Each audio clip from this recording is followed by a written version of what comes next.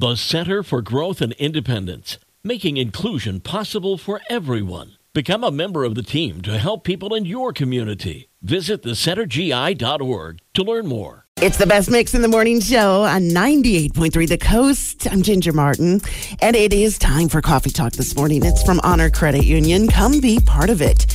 So it's National Tear the Tags Off the Mattress Day. And if you actually bought a mattress and you plan to keep it for a long time, it's safe to say you probably won't go to jail for ripping the tags off your own mattress. But if you work at a store that sells mattresses, you can't do that because it is actually a federal offense.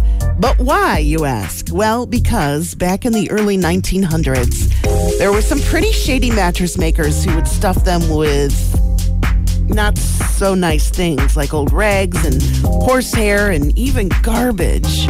So the federal government then required mattress makers to list all of the material used to make the mattresses. It's National Nurses Week, and it's also National Teacher Appreciation Week.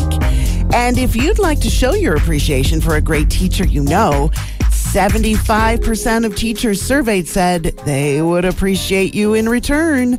Many teachers actually have Amazon wish lists set up, and many of them contain classroom supplies that they usually have to pay for out of their own pockets. So maybe if you want to make up a little gift basket of pens, pencils, crayons, markers, and glue, you'll probably get a big hug this week.